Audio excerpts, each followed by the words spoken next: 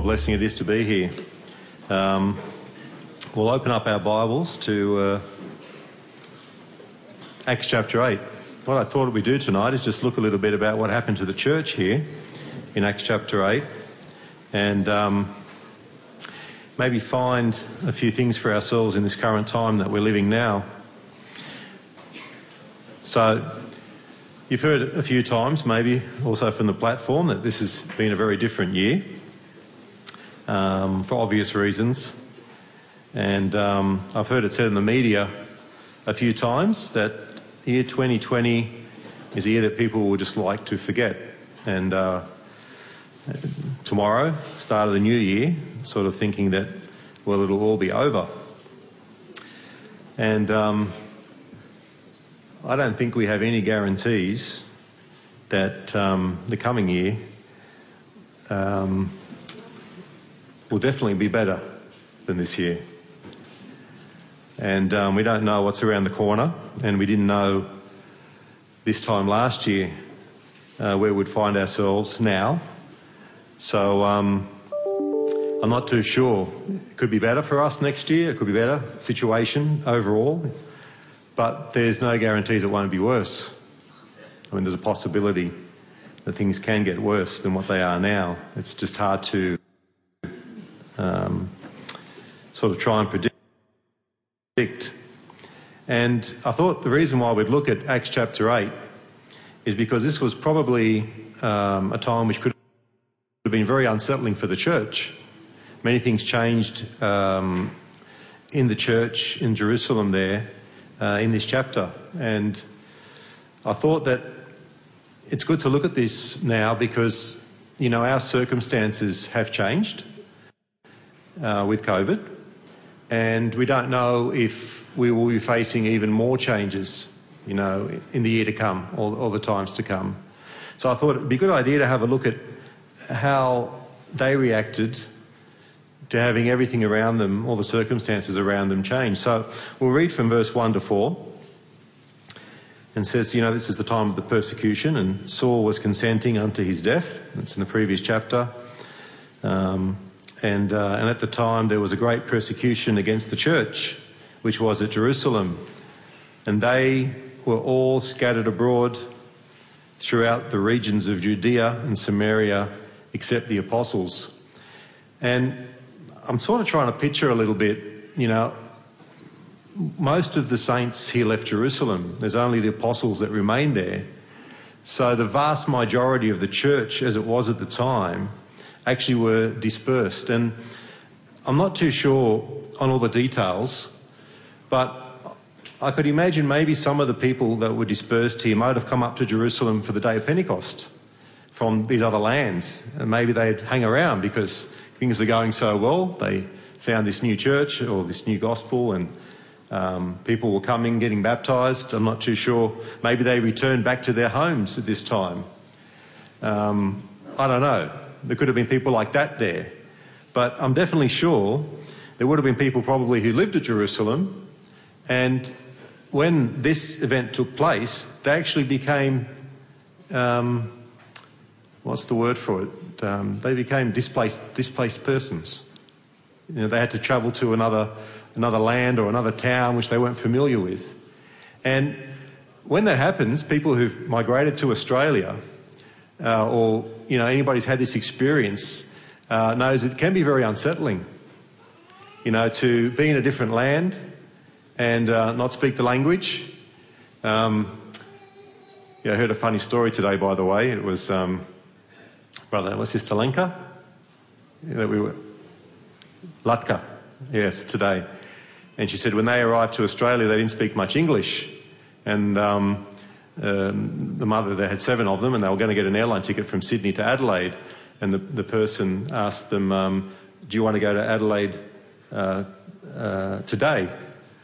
And she says, no, I want to go there to live. And, you know, when people arrive to this country and there was all sorts of stories like that, you know, where you don't even speak the language and you do feel unsettled. And I think what would normally, I'm thinking these people, when they fled, because obviously, you know, they feared for their lives.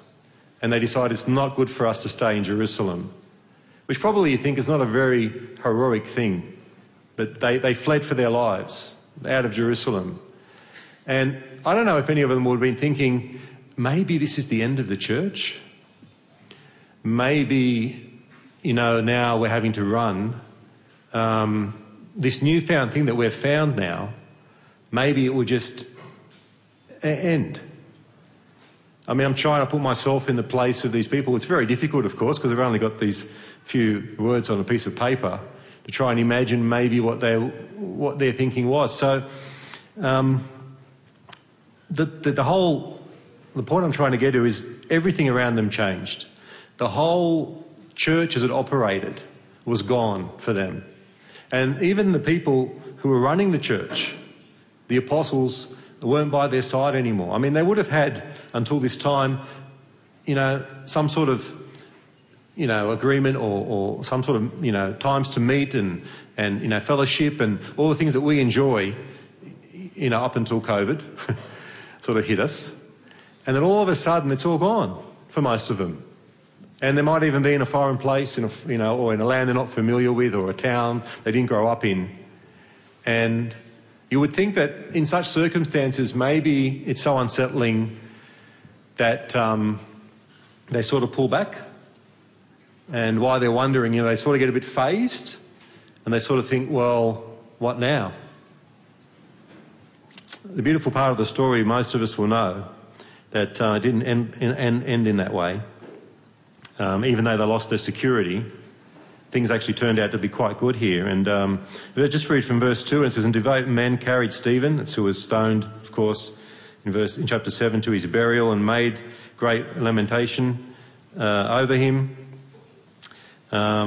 These people might not even have been part of the church because, of course, most of them fled. So it's possible that these people were just, others. And as for Saul, he made havoc of the church, entering into every house and hailing men and women, committing them to prison.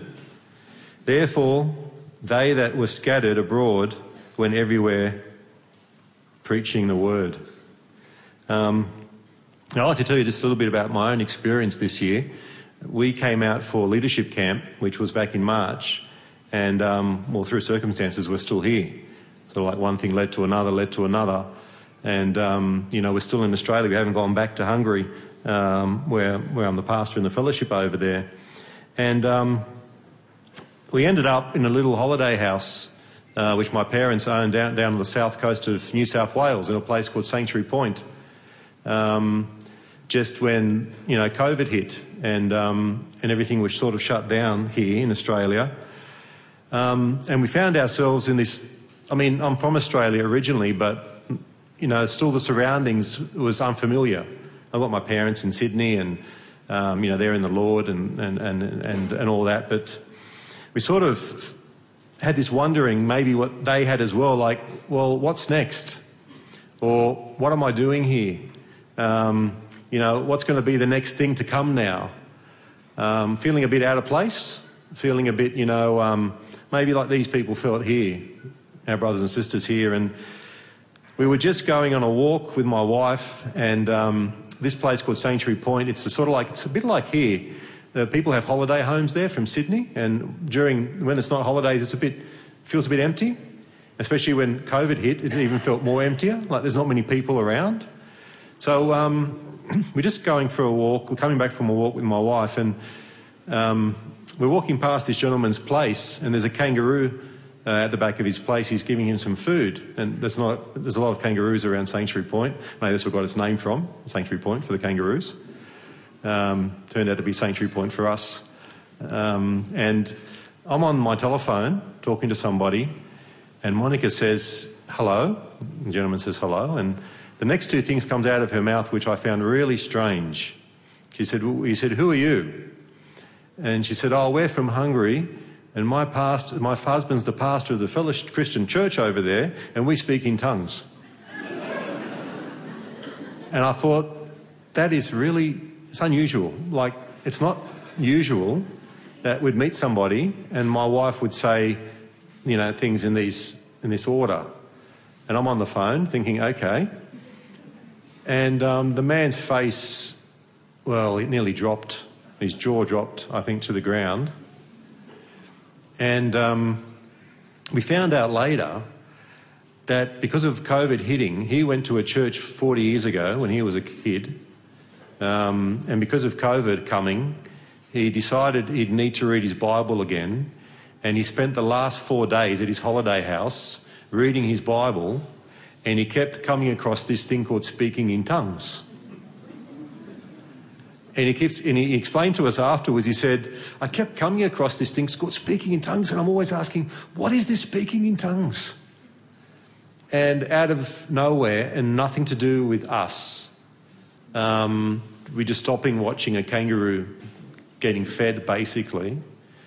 We met him. These words came out of Monica's mouth, obviously inspired by the Holy Ghost. And we made an appointment to go around and visit him the next day.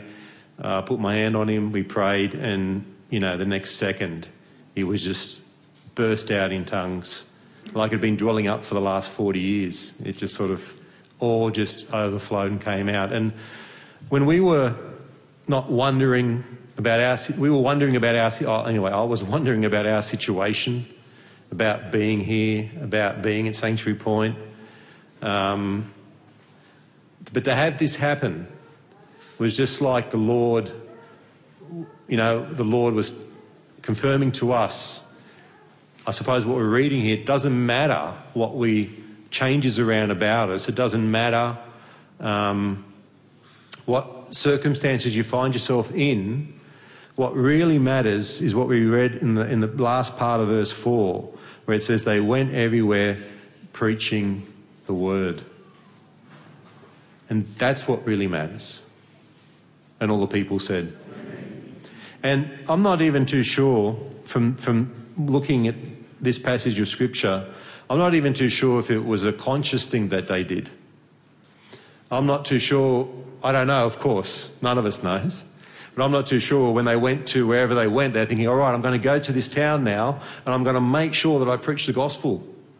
It just sort of seemed to flow from, what I could imagine anyway. It just sort of flowed from them because that's what they were doing anyway.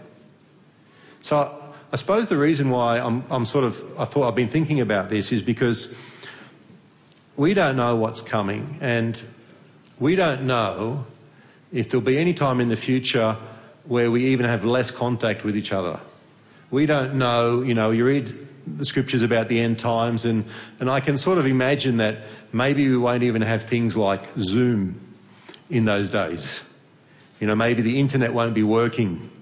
And some of the things that we can do now, which we've been very lucky, I suppose, to have, maybe when it does really go down and the Lord is returning, maybe we're not going to have those things that we've, been using. But the Church of God, which, praise the Lord, the Revival Fellowship is a part of, and all the people said, the Church of God, it cannot be restricted. There is no way possible to have whatever happens to what we know and our fellowship and the structure we've got around about us, which of course many throughout the years have worked very hard to give to us. The Church of God is going to be in a safe place. It's never going to disappear, no matter what happens. And as long as we're a people, as long as we're these people, as long as we're continuing on with these people, with our brothers and sisters here that we're reading about, and whatever happens to us, we just go and preach the gospel, the work is always going to grow. The church is always going to be strengthened. And I like to think of it in this way because I don't like to think about the future in any way which would make us fearful. I mean, maybe for me, maybe I'll just explain another little thing. I'll give you another short testimony. You read on in verse 5 here, and Philip went down to Samaria. Now, he was hired to do a bit of kitchen work, I suppose. And now, because everything had changed, he's actually baptising people. And I sort of wonder if they didn't have to go and he lost the structure around about him which was there, I wonder if he'd ever done this, or I wonder if he'd ever actually had done this at so soon in his walk in the Lord. People had to step up. They had to do things that they weren't used to doing before. Now, I went to Hungary in 1991, February the 5th. There's not too many dates I can remember. That date I remember sitting on the aeroplane. I'd been in the Lord for 2 years, and on my own in the aeroplane. Well, there was others there, but I didn't have any family there. And thinking, right, this is it. I'm going to Hungary. And the first 9 months I was in Hungary, I didn't see another brother or sister. I didn't have any fellowship. I was the only one in the country, at least from our fellowship. And I didn't know any about other people who were baptised or were Spirit-filled there. So I remember my sister from Sydney, that's where I was in the Lord, she used to send me these cassettes, with talks on them. And they used to have this machine at the back there, and you could put 8 cassettes in it, and you could make 8 recordings of the talk at the same time. That was real technology in those days. And I'd get this little package in the mail with about 10 cassettes. And, I'd go into my little room, which I had, and I'd listen to them all. Quite funny, because I was living with a cousin, and the wife actually asked me after a little time, she says, "What's in the packages?" Right?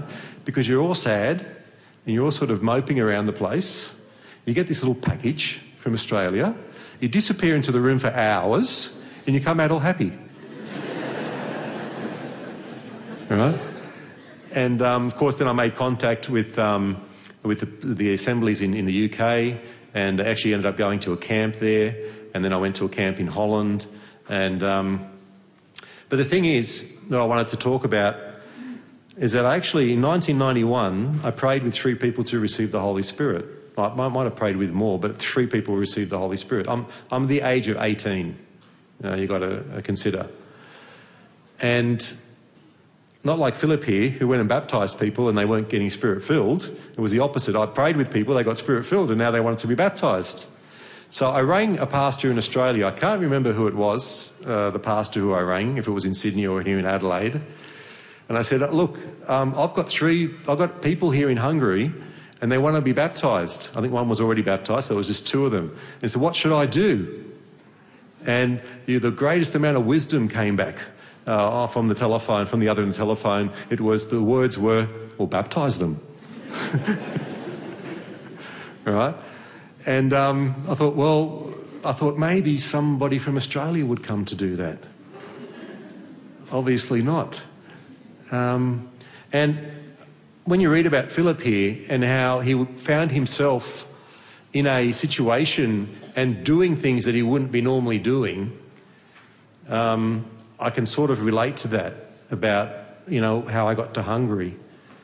And what I'm trying to say with all this is that, brothers and sisters, no matter what we're going to see coming, you'd be ready for things like this to happen.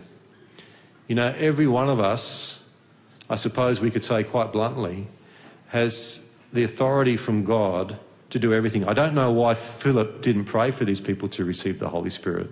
I don't know if he just sort of, wasn't familiar with that yet, so the apostles had to go down from Jerusalem. They would have been excited too. But if you find yourself in a foreign setting, in other circumstances you're not used to, and you're preaching the gospel to those around you, you'll probably find that you'll be doing things like this that you maybe weren't thinking about before. How many... I can tell you quite honestly, and I'm sure maybe a lot of the other pastors can do that as well, it was such a thrill the first time I baptised somebody. It was a real thrill. I was jumping out of my skin. I was probably more happier than the person getting baptised, but of course it wasn't about me. But still, I just, I'm actually doing this. I'm baptising somebody. And it was just a... And of course, there's been, of course, a lot more through that. So anyway, we better get on a little bit. Why don't we skip to Philippians chapter 1.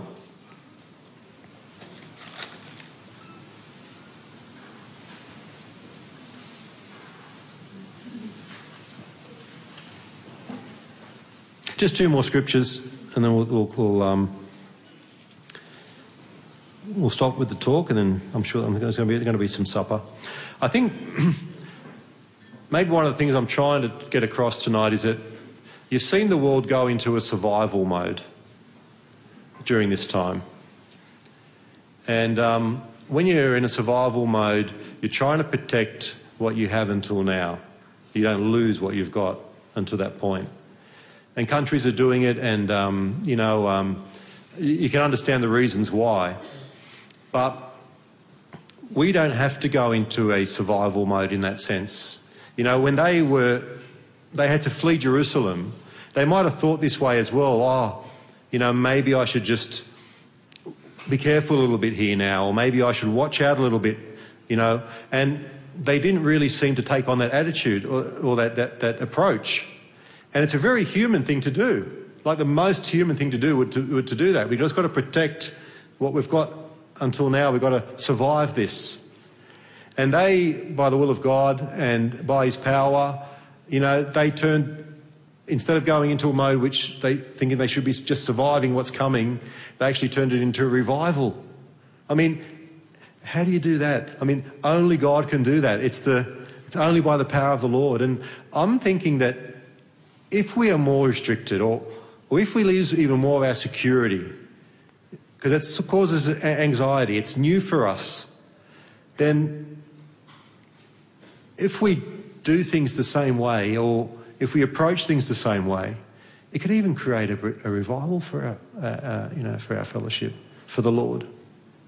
Seeing people going out, maybe having to do things that they, watched others do for a while, and now they're put there because, everything has changed. I'm sure a lot of the men here would just love to go and have the experience of baptising somebody. And, those types of things, when things get mixed up and we're not able to meet together, if it's like that, it'd be something you could be doing as well. And of course you could go out and, experience it other ways. But what I'm just trying to put across is that I wouldn't like our church just to bunker down and just try and survive, And when I hear things from the fellowship around the place, I praise the Lord, because I can see that it does happen. That people are, more people maybe even getting baptised and spirit-filled sometimes in this time than before COVID. There's some assemblies, the one in Liverpool is actually baptised more people since COVID, during that time than they had before. So praise the Lord for that. I want to finish up. Let's go to here in 1 Philippians. I'm just going to read one scripture here, and it's verse 12. It says, "But I would you should understand, brethren," and I'm not reading in its context now, but I just want to pick on this one scripture, "that the things which happen unto me have fallen out rather unto the furthering of the gospel." And that's something I think we can always lean back on. No matter what happens to us, no matter what happens to, the things that we have come accustomed to having around us, no matter what the world does or what will be the next thing. Can you remember, I just want to make a little test for you. The biggest threat, let me put it this way. On January the 3rd this year, it looked like there was going to be a war. On January the 3rd this year. Can anybody remember that? I'll put my glasses back on, otherwise I won't see anybody. Can anybody remember why? We're just talking January the 3rd this year. Anybody remember why it looked like there might be a war on? General Soleimani was Yep. An Iranian general was killed by the Americans in Baghdad. Now that was only January the 3rd this year, right? How far back of that is in our memory now? Because so much else has happened since then. I just happened, because I had to fly to Hong Kong in the beginning of January, yes, during COVID, we didn't know it was on then. And I remember flying over Baghdad a few days later in the commercial aeroplane and looking down and thinking, So so much has happened since then. That's so much out of our minds now. Maybe the reason why I've come to mention that is because in 3 days' time there'll be the 1 year anniversary, and the Iranians might be planning something. We just had 2 American bombers flying through the Gulf just to show the Iranians that America can strike back if they're thinking of anything. So we're thinking, okay, COVID, we might have it covered. We might have it now down. We'll get a vaccine. We'll go back to normal. A year ago, we had no idea what COVID was. And a year from now, we'll probably be standing here thinking, can anybody remember what COVID was? Who knows? We're not all doom and gloom. But what I'm just wanting to say, whatever happens for the furthering of the gospel, whatever happens to you and me, the furthering of the gospel, good or bad, what happens to our church, furthering of the gospel, the world can't win for us. Matthew chapter 1, my final thought.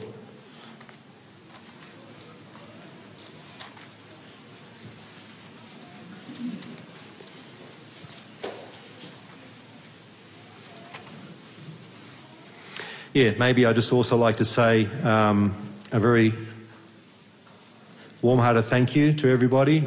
Monica and I and Benny have been made to feel very welcome here in Adelaide and at the camp. I also have to say that the people in Sydney, the fellowship there, have also made us feel very welcome. And even the 5, 6, 7 saints we have down in a little place called Shoalhaven on the south coast of New South Wales, where we get most of our meetings, they've also made us feel very welcome. And it does make a big difference to be able to have that blessing when we're feeling a bit not in our usual surroundings. Okay, Matthew chapter 1 and verse 18. This is talking about the birth of Jesus. We'll just go down to verse 23. Okay. Behold, a virgin shall be with child, and shall bring forth a son, and they shall call his name Emmanuel, which being interpreted God with us. One thing I'd like you to take away, maybe the last thought of this talk, is that no matter where you find yourself in the coming year, and no matter what circumstances you find yourself in, God, through sending his Son, wanted to make us all know that he is with us. So wherever we go, we're taking that with us. And maybe we might be in a place where only we are the church. There's no others. But God is with us, whatever our circumstances are. That prophecy has been fulfilled in our lives. And all the people said, Amen.